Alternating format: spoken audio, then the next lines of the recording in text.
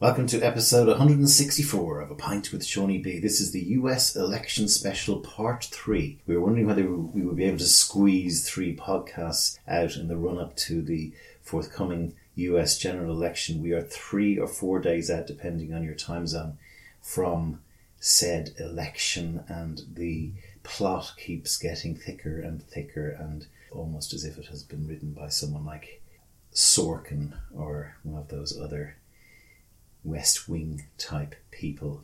The thing is gone crazy. Luckily, someone who hasn't gone crazy is The Don. She's with me as ever. How are you? How's your Maz, your dad working? They're both retired. I know. We have gone into lockdown in Dublin, in Ireland, again. What to say about that, I don't know, except that all over Europe the COVID pandemic is flaring up again, big style. Held on now, because lockdown has lost all meaning. It's just a word we fuck around like confetti at a wedding. Right, quick one. In Ireland, they introduced a level system, 1 to 5, and it took them months and months to come up with this shit. The notable thing being, like, level 1 is kind of, we're managing, a lot of stuff is open. Level 5 is 1 is, you're grand. You're grand. Level 5 is now, lads, come on now. So, but the funniest part is it took them so long to come up with this intricate level system, and never once have they stuck to a level. Never once have they gone, yeah, we're on level 2. It's always been 2 and a bit or 3 minus a bit, and it's like 4 with a twist. So what we're at is level 5, which should be the full tilt, which is why people say lockdown. However, what that is now in Ireland is schools are open, everything else is shut. You're supposed to be at home if you're not an essential worker, but an awful lot of every company is now going, oh, well, we're essential and here's why. So we're 2 weeks into a 6-week lockdown, if you will, and we're now in the midst of, you know, the big German supermarkets, which most countries will have, like Aldi and Lidl. They're just bargain supermarkets. They always have the middle aisles, like you can buy a chainsaw or skis or like a knitting set. And so now there's been so much upset that like all the shops have to close because they're not essential. And then so some of the bigger chains like Dunnes Stores is a supermarket, but they also have clothing and like homewares. So they're like, well, we're allowed to open. And then the smaller shops go, well, how come they can sell baby clothes but we can't, and they can sell shoes but we can't? So they're like a big retailer and we're a small family business and we're being crushed yet again. So then the government's had to go, no non-essential items. So now even supermarkets that are bargain supermarkets that happen to have like baby socks in the background go, no, you can't sell them. So there's uproar about that. It's very funny watching the government try and manage. It's amazing how much greed really is at the lingering and lurking behind the scenes in all of this, because there are a lot of people out there who are going, you know, we have to move towards zero virus, which is very difficult to do, very difficult to do for us. But some countries have done it. New Zealand have done it. Australia are pretty good at the moment.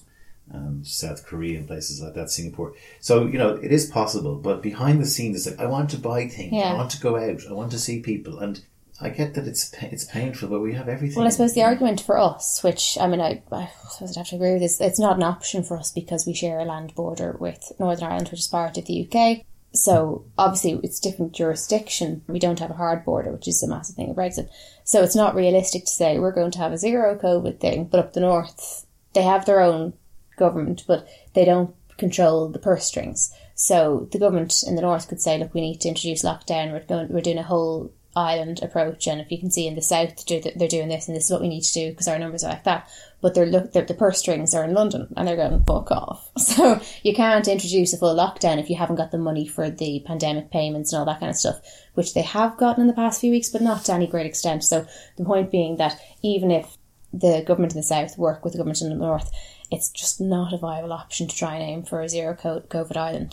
Of course, those overseas listeners will know that Northern Ireland is part of Great Britain, and we're from the south, which is causing a few problems given the traffic that goes between the two countries. And we have got we have a social bubble going. That's why the Don is in the house tonight. So I have had to take a couple of weeks out for quarantining. I had will I tell the story of how? Go on. I was actually going to look at an apartment about 3 weeks ago in Fla. Yeah, Fla, over near Heuston Station, which is the biggest train station in Dublin. And I was there early and they couldn't see me because it was all done in a booking scheme. And so I had an hour to kill. So I went up to the nearest hotel. There was a Hilton out near Kilmainham, those of you who know the area. So I went in there and had some lunch.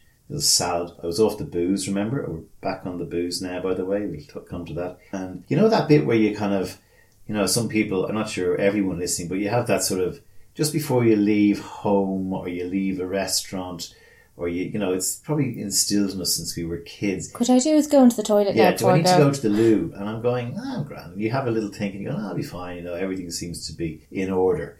And so I trundled down the hill to these apartments I was looking at.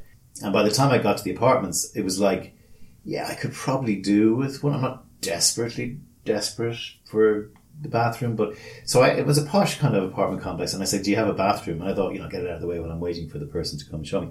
Oh no, we don't have any bathrooms. And I'm kind of going, well, that's pretty... Please come and live here. I'll definitely not be coming to live here.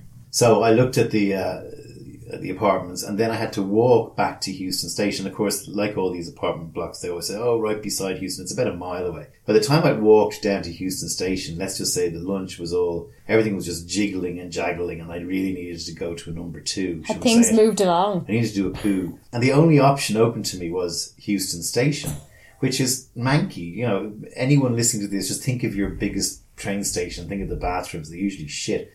So I said to myself, I wouldn't be able to get a cab because I probably just stopped the cab. So it was now getting a bit urgent. So I go into the Houston Station bathrooms where everyone since Wolf Tone has had a shit in there, right? It's been the amount of poos that have gone into that is probably per capita in Dublin. It's the biggest poo bathroom. So I go in there and there's all the cubicles are full except for one, and I'm now sort of, you know, the way that other bit where you're ready to go and you kind of relax a bit and you go, oh no, so there was no lock on the door, so I was jamming the door over my foot, and I had my mask on, willing your sphincter to let go. I was putting down paper on the toilet. Did it all fly away when you went to sit on it? No, to remove any latent Daniel O'Connell shit stickles that might have been still there from when he did a poo there back in the day. And anyway, and then I'm just about to go, and the best way to describe this is, you know, the White House Time magazine cover with COVID coming out of the top of the White House. Oh, like the giant particle. No, it was just like, it was all spraying out of the sky. Yeah. You know, it was like that. The guy in the cubicle next to me didn't see him. He sounded very old, and he started coughing like his fucking life depended on it. He was trying to cough himself inside out, and it was wet, horrible coughing, and I'm there trying to do a poo quickly, and I'm sweating, and I'm getting all freaked out, and I'm thinking I'm getting COVID, and I'm trying to go, God, this is like, it was like... One foot holding the stall door closed, and the other just kind of go Every time I let the door go, the wind would blow it in, and I'd be, oh... Anyway, I got out of there, I wiped my hands, and I was sweating like I was a mess, and I thought I've definitely caught COVID. And, you know, needless to say, I'm not taking the apartment, but I got home, and then 4 days later, I was laid up with extreme lethargy now, or lethargy. Is it lethargy or lethargy? Lethargy. Lethargy. Yeah. I'd say RTE probably says lethargy. I had extreme lethargy, and so I'm sitting there in bed, I can't move, and I don't have any cough, thankfully. I don't have any fever. A couple of times, a bit of fever, and I have my sense of smell and my sense of taste. But we decided, being upstanding citizens, that I would go into quarantine for 14 days, which I did, and appear to be okay now. But that brought up a lot of interesting discussions. Well, to clarify on that, so this was just the incident occurred on a Thursday. And I was chatting to you on Thursday evening. I'd had a shit day myself, and I realised you had a worse one. And I was due to come over on the Friday. I'd usually come over on a Friday. And you were still telling me, like, Jesus, I'm kind of paranoid. Like, so Sean's been really good, and, like, not that you've been health anxiety about it, but I suppose you're not out every day working, so you're kind of in a position to be careful, and you'd be a sort of an upstanding person anyway, so you've been quite careful and cautious without being paranoid. So this probably got you because you haven't been out in the world, and you were like, oh, and you're having a rough day anyway, so you weren't in the best form. So I came over and you're a bit paranoid, and on the Saturday you're like, I feel a bit lethargic, and I was like, yeah, but we've been off the booze for a month, and now we got hammered last night, so you may in fact be hungover. And you were like, okay, grand. It's fine, it's just, I'm just getting paranoid, or actually just hungover. But come Monday, I've gone home, and you're like, don't feel well at all. Tuesday, don't feel well at all. So from my perspective, I'm going, okay, I wasn't there. Sounds like I wouldn't best be pleased myself if I'm in a trapped, confined space with someone who's hacking their guts up and I'm going, oh, Jesus. But I'm also like, you see, we're in a pandemic, and even if you're not a nervy sort of person, paranoia sets in. I'm sorry, if you have no paranoia in this pandemic, you're not awake at all. Like, it's just perfectly natural. Like, you don't have kids, but I have kids. As soon as somebody says something about there's a case of lice in the school, no sooner you see the word lice, your skin is crawling and you're convinced you have it. Your child hasn't even come home from school yet, and it's not even in your class. And I'm kind of going, this applies to the pandemic. The minute someone fucking sneezes, you're going, I can't breathe.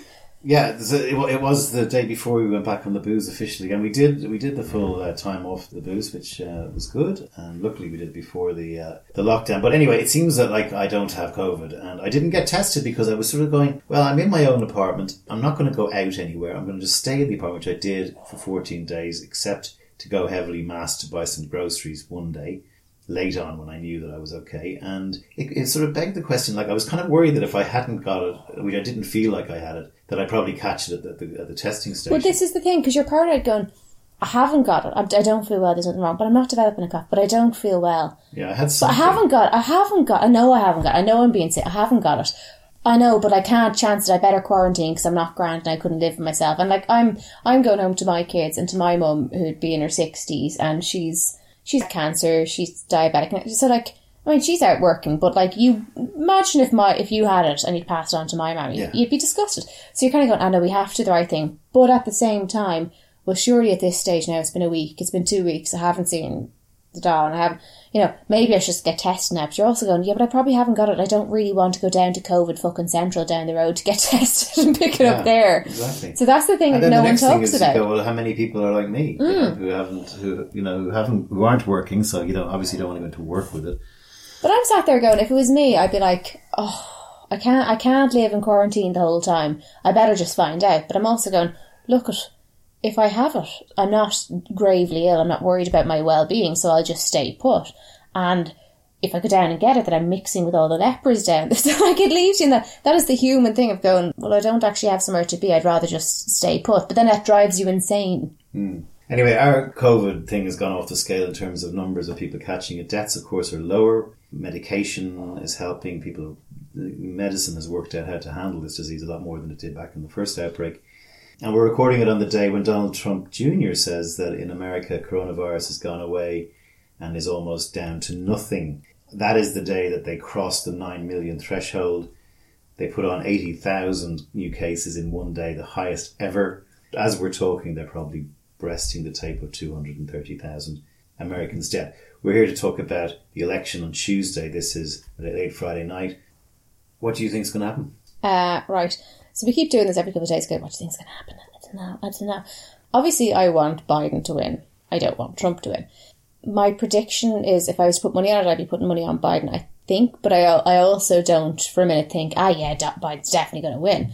I have a few bob riding on him, Biden. We have a situation, though, which is quite interesting in the sense that, actually, I want to play this idea of leadership.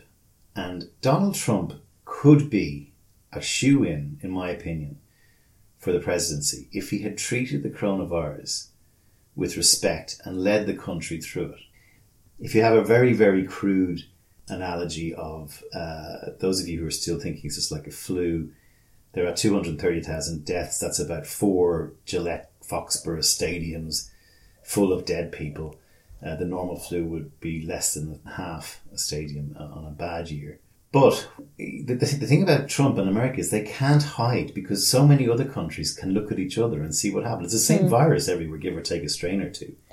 So on the 17th of March, we just had a general election when this thing all blew up, as those regular listeners will know. And our Prime Minister, our Taoiseach, at the time was a caretaker Taoiseach until a new government was found. And he came out with this. Is the calm before the storm, before the surge.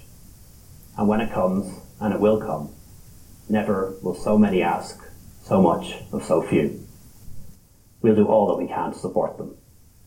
We all need to take steps to reduce close human contact. That's how the virus is spread. Not just at public gatherings or in public places, but also in our own homes, places of leisure and places of work.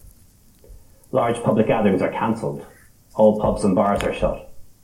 And we've asked people to curtail or cancel social gatherings, like parties, weddings and other celebrations. I know these choices won't be easy, but they are necessary. For those who lost their jobs and had their incomes reduced, there will be help and understanding from those who can give it, particularly the banks, government bodies and utilities. Many of you want to know when this will be over. The truth is, we just don't know yet. This emergency is likely to go on well beyond March 29th. It could go on for months into the summer, so we need to be sensible in the approaches we take. It will mean avoiding unnecessary journeys, shopping online from local businesses, and getting things delivered rather than physically going to the premises. In short, we're asking people to come together as a nation by staying apart from each other. Tonight I know many of you are feeling scared and overwhelmed. That's a normal reaction, but we will get through this and we will prevail. Tonight, on our national holiday, I want to send a message around the world. We are in this together. To the people of China, Spain and Italy, who've suffered untold heartbreak and loss, we are with you. To everyone who's lost a loved one to this virus, we are with you. To all those living in the shadow of what is to come, we are with you. That was our Taoiseach Leo Varadkar at the time. He's no Jacinda Ardern by any means. He is a doctor by trade or practice. But the point I'm making, Don, is if Donald Trump had come out and done a speech of the nations, we all remember where we were when we heard that. It wasn't that serious at the time. Jesus. We were going, fuck hell. Just for anyone who missed it, you mentioned it was 17th of March, and Leo Varadkar in his speech there mentioned our public holiday. So that's 17th of March is St. Patrick's Day. So it was kind of a thing. And it just kind of added to the drama of it. And as I'm listening to that, all that comes into my head is Blinding Lights, the song by The Weeknd, because that was the song that got all of the old people on TikTok, including me. And so when I hear flashback, I'm getting flashbacks, I'm actually getting PTSD, and the soundtrack of it is do, do, do, do, do, do. But yeah, I am not, I'm never going to be wetting my knickers for Leo Varadkar, he's a dickhead. But Donald Trump, and I think pretty much any world leader, I kind of had a choice at the time, which is, this is really serious, that's all pulled together, or are you going to go, this is ridiculous, yeah, whatever. Now, if you take the minimising approach, then new facts will come to light, new shit has come to light, but there's always going to be the cognitive dissonance of you're going, yeah, okay, fair enough, but, you're always going to be spinning it because the cognitive dissonance is that you're on the side of, let's not take this too seriously, economy first, yada yada, people are overblowing this. It doesn't mean you're going to tell lies, but no matter what happens, you're going to have this cognitive dissonance always leading you to this narrative that it's not that serious. And if you take the thing of we have to do the right thing, then no matter how much it eases, you're kind of going to be led to acknowledge things have gotten better, however, therefore, we have to still stick to this. So I think you pick your narrative, you're kind of painting your colours to the mast. So when you said that to me, you said it to me actually yesterday, the day before, and I remember thinking, yeah, there are in-between approaches, but essentially, are you voting for or against? And he picked the fucking wrong one, particularly being the Republican person, and considering his base, because, yes, I know there are Karens and they're like, my freedom and my rights, and he made masks essentially guns in the narrative. However, it blew up in his face. Overall, he's lost certainly a lot of older voters based on his handling of coronavirus. There are certain Trumpsters that are, no matter what he does, they're going to go, yeah. And had he said wear masks, and the human correct thing to do would have been from the start, take it seriously and tell everyone the patriotic thing to do is to wear a mask and have them all wearing MAGA masks. But he chose the wrong fucking path. Now, considering his particular fan base, had he done like what Leo Varadkar has done there, and bearing in mind he's a pretty conservative leader in Ireland, but it'd be neoliberalism, it'd be nationalism is not their flavour. So the patriotic shit could be seen as somewhat cheesy and corny. So that's not his flavour, and he's gone patriotic. Now, if you imagine if you're Donald Trump and you've chosen, right, I'm going to choose my narrative, I'm on this side and I want to get everybody on board, he could have gone fucking full on. The Americans could be very patriotic. He could have really lit up the nationalism, the fan base. USA, Star-Spangled face masks, all that jazz. And he would have had all these opportunities to be continually patriotic and calling on American men and women and children to look after their neighbour and look after their country, and that they're heroes if they do the right thing and by staying home. He could have done that and it would have been so much easier, and it was a bit of a fucking own goal that he picked the wrong side. Well, they like nothing more than a war, and George Bush's second term was basically, 9/11 driven. So if 9/11 hadn't happened, he would have been out because he was a dope. But, we'd all love to have him back in power, I'd say. But he kept going on about the fact that he stopped flights from China, where it was clear that most of the infection came into America via New York and New Jersey from Europe. So he missed that boat. But, sorry, correct me if I'm wrong, because I'm trying to find the correct fact here. But I remember kind of looking into this recently, and he didn't actually stop all the flights from China. So, the people that you want from China are still allowed to float right in from the country. And if it's not a racial issue, you go, listen, if it's closed the borders, it's closed the borders because of the pandemic and we don't want anything, like we're closed quarantine, we're closing the borders. But I think a shitload of people were still let come in.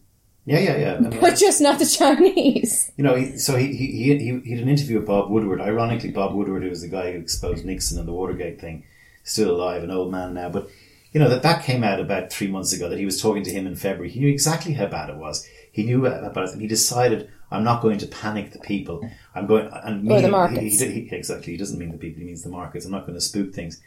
He knew all of these things were happening. If he had gone and done what... And like Boris Johnson is a good example of someone who bumbled his way and is now, course corrected, but he was bumbling his way through February. He picked the wrong team too, but he realised a couple of weeks in, fuck, I picked the wrong side here. Yeah. How do I backstep without looking like... And so we're still, by all accounts, so close in this race that if he had led his country with the patriotism and unifying people together instead of this division that he seems to gloat over, he would be being elected right now. So the best thing the coronavirus has done, in my view, is it is highly likely the coronavirus is going to be the reason Donald and his response. Yeah, here's it. We actually don't know how close it is. That's I think the constant thing, because we're watching it fairly. We don't actually. No one knows how close it is. It could be quite close, or it could be a landslide, and we just don't fucking know. It's just impossible to measure. But I'm predicting that there's going to be a landslide. I think that landslide is a strong term, but I think newspapers around the world will use the word landslide. But I think we're looking at it right now going, it's close because we're not all that happily confident that he's out. Well, I think the lesson from 16. Yeah, exactly. The polls were wrong, very badly wrong. But we don't know if it's close. It's just that, any of the political pundits are kind of going, it could go either way. They're still going, it's looking better for Biden, but it could go either way. I think nobody wants to say. But the reality is, what could come to light in a week's time is that it's an absolute landslide and Biden had it by a mile. That could easily come to light, but for right now, we're not confident of that. And more people in Texas have voted early, information out tonight, than voted on the day in the whole of Texas the last time. And you have to say, why do people come out to vote early? Okay, so on the one hand, there's a lot of Trump fans out there who are going, I'm going to go out and support my president. They're also more gung-ho. They don't believe in social distancing. They don't believe in all this. I'm generalising, of course. Well, no. But the reason more people are coming out early is, I think, they're fed up with this fucking Egypt and they're going to make their vote count this time. It's going to be the biggest vote probably in over 100 years. Look, when I see early voters, I'm kind of going, probably Biden voters. On the one hand, you've got the gung-ho Trumpsters, but they were coming out to vote anyway. So if you look at who undervoted, who were dissuaded from voting last time, people of colour, basically people who would not be likely to vote for Trump were dissuaded from voting last time. So who's coming out now? And then you also go, Trump has entirely, for the past couple of months, been going on about postal votes and trying to discredit them in advance because he knows they're not going to be in his favour. So when I see postal voting, when I see early voting, it just reeks of Democrat, and plenty of people have voted for Trump that have voted early. But generally speaking, it kind of seems like more of a Biden vote when they're coming out early. Then it suggests, Jesus, we might be in for a landslide. Maybe. I had my first brush with a Trump supporter on Twitter. A woman, I'll mention her name, even though she doesn't know she's going to be on the show. Her name is Pamela Pesta, and she's actually written a book called Letting Go of the Thief, a 90-day journey into the chattering mind of an alcoholic. And she came to me on Twitter via our alcoholism podcast 3 episodes back, where we were talking about that, and Craig Smith's one. And it was just interesting to hear the mind of someone. Now, she's very polite, very nice, friendly. And she said, I'll read some of the stuff. She said, "Have you researched all of my president's accomplishments? He has created the best employment for minorities ever. His prison reform bill has helped those placed in jail due to unfair practices. He's absolutely right in immigration. We can't afford to just let people in there. Just let people in. There has to be a system. My grandparents would be an example of entering legally. The Pravda media," it's a sure sign that she's a big Fox News. Ironically, the Fox News crew, who are almost like the Pravda media, keep calling all the other media the Pravda media, never shows his kind side. Apparently Donald Trump has a kind side. I could go on. "Joe is corrupt. Are you refusing to look into his 47 years in politics? Perhaps you have met your first Trump supporter." Oh, she is going to go on. Okay. "No, I am not racist nor any other name. The blue side likes to call out. In this election, you are either voting Democrat or American in capitals. P.S. Did she do the shouty boomer capitals? P.S. My father is Irish. You have a lovely country. Hope you understand. Blessings." So I wrote back a long thing to her, and she says, "Wow, your perspective is so different than mine. Are you a proponent of Black Lives Matter, who destroyed innocent businesses and murdered police? Did you ask the question as to who pays for that in the end? Did you see the looting? One for you, Don. What about abortion? Joe is pro-abortion even after the baby is delivered." Oh my God, after the baby's delivered? Yeah. They're the worst abortions. 3 states have made that available. President Trump believes all life is sacred. Did you hear about Joe's oil? Hopefully Pennsylvania, Ohio and Texas heard that. Big job losses coming. Also Joe's senility, which is sadly ignored. Look into Miss Harris too. I could go on. Were you She pro-Hillary? keeps saying she could go on and then she goes on. Now there's a list of corruption and death. Her husband also has a laundry list of female accusers, always ignored by the media. I do wish my president would stop tweeting. I agree on how it looks unstatesmanlike. However, Obama could say whatever he wanted and hid behind his half-black rhetoric, which made him untouchable. Not racist By the at way, all, though. the Democrats no longer own the black vote. That's completely changing. Just watch. God bless President Trump. I do love a good debate. Hope you're not offended. Blessings. And I said, no offence taken. And fair play to her. She That is the most fucking Seppo thing I've ever heard. But we're in this situation where that's the belief. But what's funny is, like, this is a person who views themselves, because she's written a book, she views herself as an academic, she views herself as the more respectable side, saying... I don't think it's to do with that. I think no, but I mean, like, she's put forward, look, I do wish my president would stop tweeting. Now, I mean, I could understand someone going, look, I wish he'd stop tweeting. I understand sometimes he's not the most statesman-like, and I'd prefer that. But here, I agree with him on these policies. You know, in theory, I'd go, I respect your point. But I'm also going, as someone who's essentially putting yourself forward as the responsible, reasonable voice and acknowledging, look, sometimes he can be a bit brash, but I think this is being ignored. She's hit every single fucking milestone along the way of, I'm not racist, but I'm going to say a shitload of racist stuff here. I'm going to do the whole boomer capitals thing. I'm going to put out flash words. I'm going to ask you your opinion while telling you what your opinion means. No, I'm just saying it's an example, though. She's just articulating, probably because she's a writer, she's able to articulate in writing. You know, I have no concept of his accomplishments. He talks about a new Care Act that he hasn't even showed up. Here's the thing, like, we consistently... like. The idea that, I mean, imagine if you had said, right, this election is about empathy, it's about intelligence, and somebody else had gone, you know what, no, it was it's racism, about... actually. No, but imagine if somebody had said this is about facts. I would say, no, it's not, because there are no facts, because Donald Trump continually puts out facts, which, I mean, if you take, for instance, Barack Obama was speaking in Florida, I believe, a couple of days ago, and he was putting out some numbers and going, you can Google that, you can check that, here are the numbers. Trump claims this, when in actual fact, he inherited the best economy, he inherited the highest growth in jobs, and in the 3 years since he became president, which excludes the pandemic, so that takes that out of the equation, he messed it up. And those facts were verified and checked. And you're going, okay, but this completely goes against what Donald Trump says. But then again, Donald Trump just shits out whatever rhetoric he wants. And when you go and fact check those, you go, well, everyone's just saying what they want, and so it's just up to me who I like to listen to. But I've checked what Barack Obama said, and that's actually accurate. There are figures that you can check. I've checked what Donald Trump has said.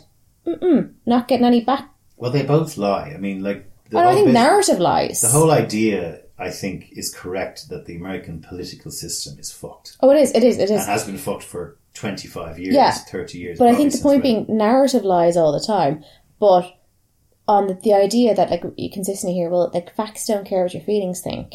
and that here are the facts, and people don't like Donald Trump, they think he's a bad guy, but you know, he did this, he did this, he did this, no one talks about that, and you go, well, I've looked that up and actually that's not true. Yeah, I've looked it up and I fact checked it and actually that's not accurate. Yeah, he clearly hasn't done a lot of things that he says he has.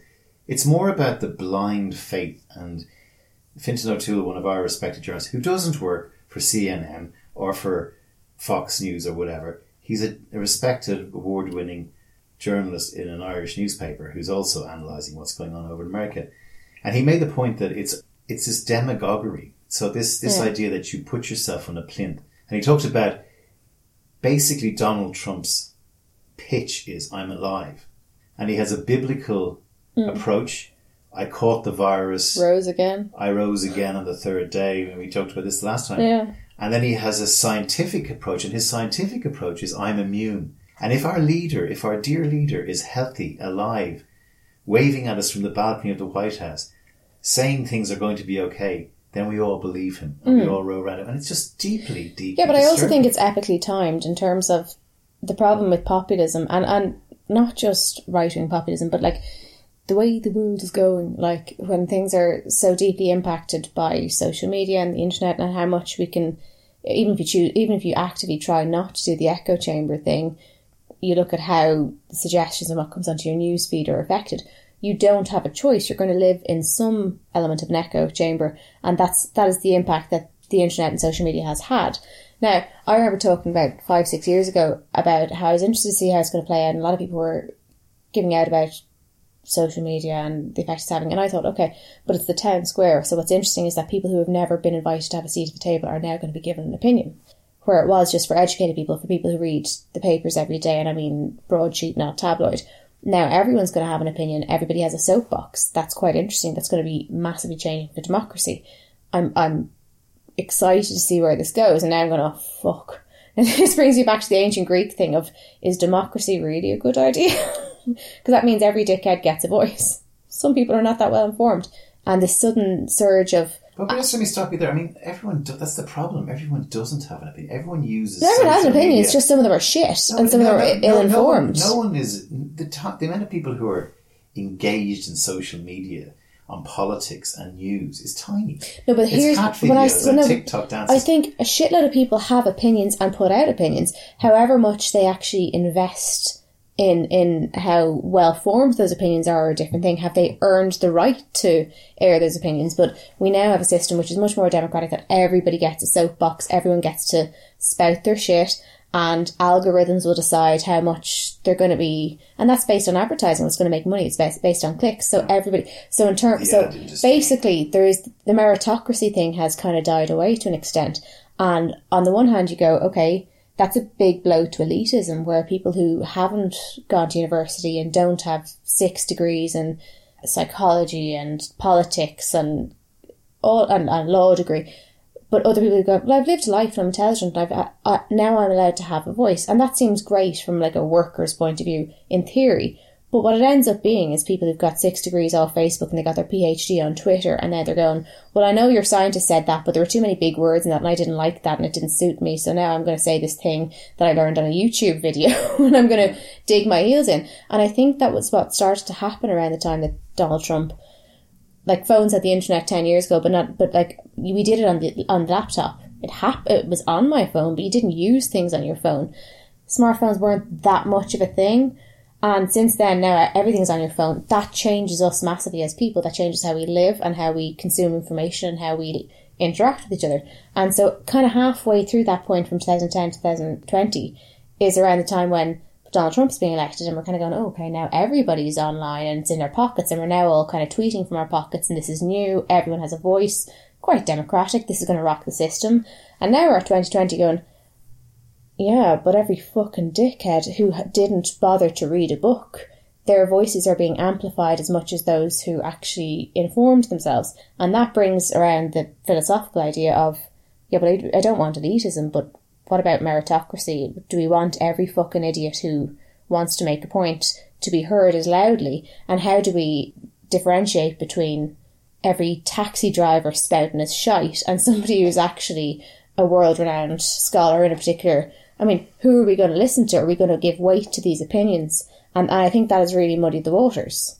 With Donald Trump, if you've if you suddenly enjoyed having a platform where you never did, and you're allowed to spout your opinions, and you were never anybody important, no one was ever going to hand you a microphone and ask you what you think, but suddenly you get to say what you think. You can't really hold your own in academic circles. That makes you feel bad. But there's certain little small circles in the village square where people go, fucking dead right, you're speaking sense, you're saying it as it is, and you go, oh, thanks, great.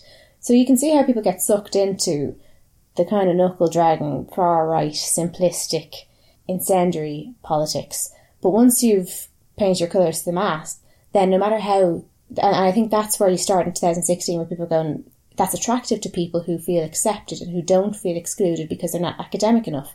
And I think there is this kind of bourgeois problem where people felt excluded from, if you look at America, the Democrat politics. I'm not educated enough. I'm not worthy of a platform there, but every man has a voice when it comes to Donald Trump's thing. I matter. I'm saying it as it is. And I think that drew people in. But then once you start putting your Trump flags outside and fighting people on it, 2-3 years later when you're going, fuck no, this chap is terrible, the cognitive dissonance sets in because you've made it your business. You've painted it in blood. I'm on this side, and you'll do anything to defend it. And I think that's why the worse he gets, no matter what he does, people who are on his side can't bear, because the tribalism has set in so much. But I do think the reason that people settled in his tribe was because they felt worthy in his tribe. Then you have to start thinking he's a bit of a genius. Because one of the things he does every night, I mean, we watch it every night, he runs to the news cycle and he puts out words and he says things in a way that he knows is going to rile people up.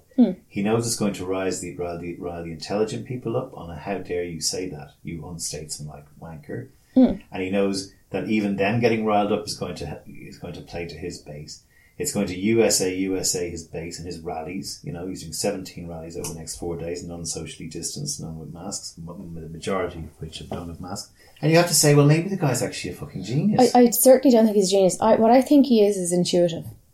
Yeah. I think he probably hasn't worked out exactly why he does what he does. I think he's arrogant. I think he's a megalomaniac. I think he's a fucking idiot. However, I do think he's intuitive enough to kind of tune in, to know he has a feel for what works. And I don't, and like, maybe I'm being arrogant saying this, but I do strongly feel this is how and why people have gone to his side. Not just him and other leaders like him, but I think it is this disempowered, often emasculated person who feels that they're not welcome at the table of academics, and suddenly they get a voice and they feel important, and they stick to the club that makes them feel big. And that's how he got his voters. And now, a couple of years along the line, he can push it even further because people won't back down after. Nobody wants to feel stupid. I don't think he fully gets it. I don't think he's in any way a genius, but I think he's intuitive enough to know. He knows when he's putting something out that's going to be incendiary. He's like, yeah, fuck the Liberals. This is going to get them going. I think it's intuitive, but it's still there. You know, there's talk of a huge number, we didn't talk about this earlier, of people who, and I think I know a few, who are intelligent and are smart and are educated, who are secretly voting. Selfish people. And I think it does come down to greed. It comes down to the failed experiment that is vastly becoming apparent in the United States of America, where all of those great promises in the Constitution about bring me your poor and bring me your weak and freedom, liberty, to do whatever you want, that's actually not true. But there is this thing, I'd well believe it's never discussed, and you talk about it, and I'm going, how many people know he's a dickhead? No, it's probably not the right thing. However, it serves their interests. So whilst they wouldn't ever be caught putting up a Trump sign in their front yard or wearing a Trump badge, and they might not say they're voting for Trump at a dinner party, they might go, fuck, I might vote for Trump because it would suit my taxes. Yeah, or, as we said the last time, we had a ridiculous amount of Catholics are voting for him, even though Joe Biden is a Catholic. Which brings us on to they just brushed in that new Supreme Court Justice. Yeah, we talked about Amy Coney Barrett. She's in there now. Deed is done. The sisterhood have had a corollary problem in Poland. Yeah, so we're doing a bit of a side note. I don't think we can pass this week without making note of what's going on in Poland. I think this is interesting because I see, obviously there are huge parallels with Ireland, but I'm seeing parallels with the USA. So basically in Poland, the abortion laws were some of the strictest in Europe since 1993. There were 3 grounds for abortion. 1 was in the case of rape or incest. 2 was in the case of a threat to the health or life of the mother, and 3 was in the case of congenital defect. And so long and short of this bill is that number 3 has been removed. So there's no such thing as abortion for that now. And bear in mind, 98% of abortions in Poland went through based on number 3, which was congenital defect. So that's essentially abortion has been outlawed in Poland. Why it's interesting when you compare it to the US situation is that they had tried to do this through the parliament a couple of times, but the Polish women just got out in force and protested, and parliament were not fucking with them. They set up a commission in 2016, and what happened was there's a far-right party in Poland, which is the PIS, I think, and they started to stack the commission. So immediately I'm thinking of the courts being stacked. And they tried a few times, and what's happened now is because the commission's been stacked with PIS members, which are far-right, the commission found that it's unconstitutional, so therefore number 3, which again is the congenital defect thing, has been removed. And it bypassed Parliament. So the women have been out in force for the past week or so, massive protests. And the Polish president, which is Andrzej Duda, who would be aligned to PIS, he had come out kind of saying, I'm going to sign this into legislation. But after the week, he's kind of done a U-turn and said, well, I actually support number 3, and I think that it's terrible to expect women to go through this. But he hasn't said I think the point is that the Poles have been on the naughty step in Europe for years now. They've been riding roughshod over their judiciary. Guess what's happening in America? Donald Trump is riding roughshod over the judiciary. But the bottom line is that it's become quite far right, and I mean, in this instance, what's come out in the past couple of days is the most powerful man in Poland, who's I think he's actually the Prime Minister. I think he's actually the Vice Prime Minister, but he's the leader of the leading party. I mean, he's come out stating not just the Constitution, but an Archbishop's interpretation of the Constitution. And he's come out saying, Poles, you need to protect the churches. And and this is really interesting when you compare it to Black Lives Matter, because it's a very similar narrative. So women are interrupting masses with their protests. They've spray painted cathedral walls, and it's a massive thing. So he's coming out, and the narrative is it's frighteningly similar to the narrative that comes out against Black Lives Matter, that these are thugs, that these are tearing apart your communities, and you need to protect Poland, you need to protect the church, you need to protect America, you need to protect Christian values. Like, it's a very similar thing. Yeah, not dissimilar to Ireland. 40 years ago. I think it's a little bit different to the journey we're on. I mean, where it relates to us is that we have, I don't think there's anywhere else that's quite as similar as Poland to Irish women, and we're so well set up from 2-3 years ago, being extremely linked to having abortion pills sent in. So we're kind of, all of our activist groups are still pretty much intact, so we're volunteering and trying to help. And obviously we have a huge Polish community here, so we really want to help. But I think for US people to be looking at it, it's really interesting, because if you look at the packing of the courts and the packing of the commission, you look at a right-wing government coming in and taking lead from Christian right groups, and this is what's happened, and this is how they've bypassed Parliament, and this is the result. This is the big scare that I think America's sleepwalking through, is that, yes, he came in, I think, on the wave of, Americans being fed up of lobbying, the money-grabbing, business-focused American Parliament, or what it become.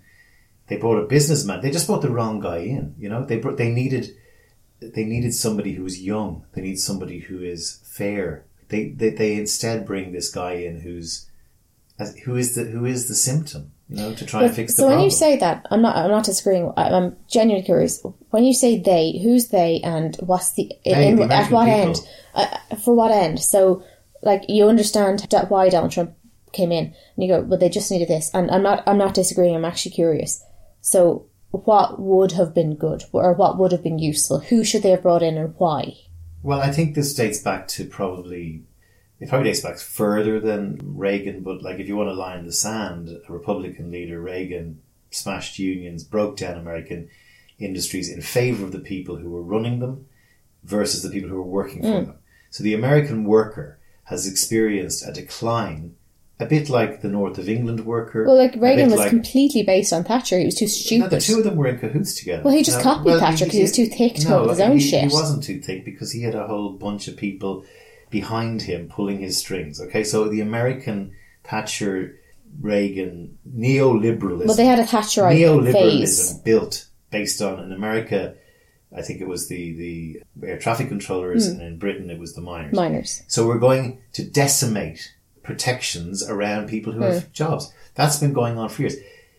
Yes, Obama came in and probably fixed the hospital pass he was given when the economy collapsed. When he first came in, he hands over a reasonably forward-looking country. Well, America still had a lot of problems. But Donald Trump didn't cause all this. So the point I'm trying to make is, they need somebody to come in and go, it's not all about big business or lobbying or special interest groups who can spend billions on the internet. Or I know, and I get that, but there are so many different theys. So it's not me kind of going, well, who's they? The American people. No, I know, it's What's not me good going, for the who's worker, they? The blue collar worker. But I don't think everybody wants the same thing. So I'm kind of going, who would it be good for? The majority of Americans. Yeah. Okay? It's a democracy. So you've basically got massive growing inequality over 30 years. A third of all Americans are almost below the poverty line, or near it, a couple of missed paychecks away from it. That's 100 million people. Now, there are lots of people making money as ever, and it's still very innovative, and it's still got all these great things going for it, but the body politic is rancid. But I mean, like, you look at it from a European perspective, and like an Irish perspective, and we're all going, like, all of the people who were so badly hurt by this US Thatcherite system that has gone on and flourished, and this neoliberalism and this just disgusting capitalism. And it's like the miners or the Ford car workers, and like, you know, that element of America that's been crushed. You do understand you needed a Bernie, yeah? But he's it's the wrong shade of what you've been sold. It's a bit like here, okay? Sinn Féin nearly broke into government by crushing the old Fianna Fáil, Fine Gael. Fianna Fáil, Fine Gael are not dissimilar to Democrat and Republican. However, what happened here was the reason Sinn Féin didn't get it was because they didn't have enough candidates. Had they put forward all the candidates, no, it's not might. They absolutely would have. And that to me would be very dangerous, because I think that they're unqualified to go into power on their own. So that's what happens, and that's where Peter Casey gets votes, and that's what happens. People come in and they just rile against things in a wolf whistly racist kind of way. Well, populism, like if you think the word populism, it's based on popularity. So populism doesn't necessarily automatically mean that the person is completely unqualified and terrible and bad. Right. Generally speaking, what we find is, I mean, we've kind of attributed to the word popular. Like if I say populism, you go, or a populist, you go, oh shit, like, it's not good pictures. But if you think of what populism actually is, you go, right. So had we tapped into that in a responsible sort of way, that might have been useful. Well, it's anti-globalist, it's anti-immigration, it's lock up the country and wave the flag, it's nationalistic. No. It's not. No, it tends to be, and that's why when we hear the word populism, that's what we think. But it's not actually necessarily at core that. Of course, that's what fucking happens, but it's not necessarily that. Well, I mean, there's also democratic socialism, which is a different thing as well, which is a far more palatable for me anyway. But this is the thing. You know, someone said the Brazilification of America is happening right now, and if Donald Trump gets elected next week, I will despair. I mean, I think it is the worst. I mean, I would literally worry for the world's future. You know, I'd worry forget about, he doesn't give a shit about the climate, right? So that's going back steps. I worry about nuclear war. I worry about lots of... Look, a lot of us panicked, and then a lot of us went, it can't be that bad, but get rid of him. He's not going to last that long. I know this is ridiculous. Fuck it. At this point, the whole world's at a shaky here. We're just going... Okay, once we'll forgive, but twice we're kind of going, the world... I don't think the world can cope with the news, which I think to an extent, I think is awful. I think to an extent it's kind of a little bit hyperbolic, but it's how we all feel. And, like, my kids would hear me going about politics, but they're kids, they don't give a shit. But what I notice is their friends, in their houses, politics is never discussed. Their friends are fuckwits. They don't know. They don't fucking know. And I'm sitting there going... All the children of Ireland want next week, by the way, they all know it's an election, and they don't understand American politics. They don't even fucking know who Taoiseach is this month in Ireland. But all the children of the world want is for the Cheeto to lose his job. And what I would, like, I presume panto isn't a thing in America, and I'm not sure if they would grasp that. So in Ireland, and I know in the UK, we have this thing called pantomime, which is, like, they'll do fairy tales like Cinderella or whatever at Christmas time, Snow White. And there's such thing as a panto dame, and then there's always going to be a baddie, which might be the stepmother. It's a weird fucking thing. You have to look at it. If you don't get it, it's a weird thing.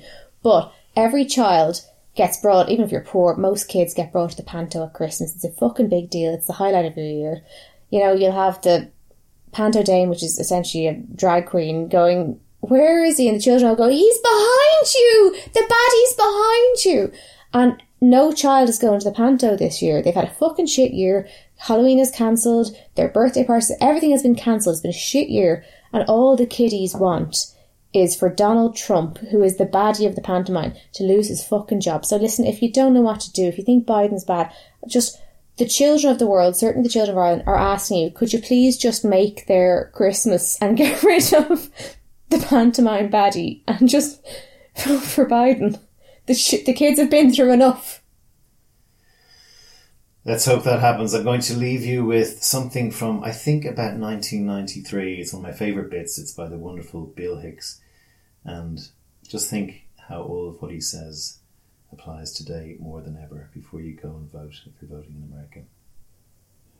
Is there a point to my act? I would say there is. I have to. The world is like a ride at an amusement park, and when you choose to go on it, you think it's real, because that's how powerful our minds are. And the ride goes up and down and round and round. It has thrills and chills, and it's very brightly colored, and it's very loud, and it's fun for a while. Some people have been on the ride for a long time, and they begin to question, is this real, or is this just a ride? And other people have remembered, and they come back to us, and they say, hey, don't worry, don't be afraid, ever, because this is just a ride. And we kill those people. Shut him up. We have a lot invested in this ride. Shut him up. Look at my furrows of worry. Look at my big bank account and my family. This has to be real. It's just a ride. But we always kill those good guys who try and tell us that. You ever notice that? And let the demons run amok? But it doesn't matter because it's just a ride. And we can change it anytime we want.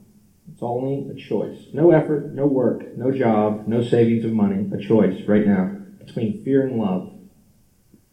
The eyes of fear want you to put bigger locks on your door, buy guns, close yourself off. The eyes of love instead see all of us as one. Here's what we can do to change the world right now to a better ride. Take all that money we spend on weapons and defense each year and instead spend it feeding, clothing, and educating the poor of the world, which it would many times over, not one human being excluded, and we can explore space together, both inner and outer, forever in peace.